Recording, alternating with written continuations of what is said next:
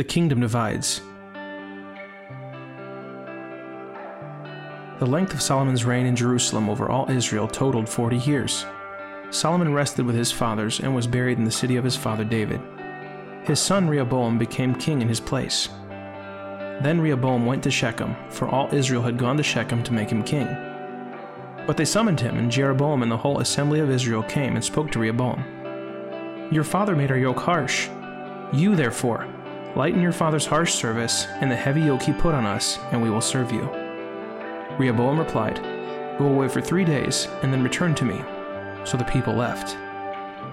Then the king answered the people harshly. He rejected the advice the elders had given him and spoke to them according to the young men's advice. "My father made your yoke heavy, but I will add to your yoke. My father disciplined you with whips, but I will discipline you with barbed whips."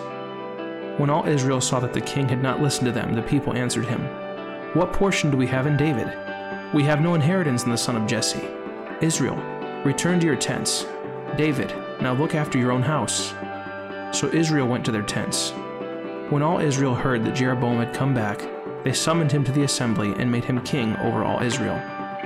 No one followed the house of David except the tribe of Judah alone. 1 Minute with the Bible is brought to you by the Christian Standard Bible.